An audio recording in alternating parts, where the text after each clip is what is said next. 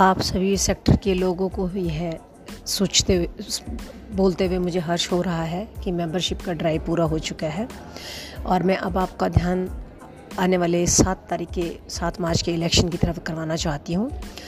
आपको जैसा कि पता है कि प्रमोद यादव और सुनीता कोक व उनकी टीम के अन्य सदस्य इस बार इलेक्शन लड़ रहे हैं, तो हम चाहते हैं कि आप सभी हमारे पूरे पैनल को सेलेक्ट करें और इस वक्त सेक्टर में चेंज लाने में हमारी मदद करें। इसके लिए जो कोई भी व्यक्ति अपने एरिया में काम करवाने के लिए, डेवलपमेंट करवाने के लिए हमारी मदद करना चाहता है, वह अपना नाम डॉक्टर सुषमा या मेरे पास या प्रमोद जी के पास भेज सकते हैं। धन्यवाद।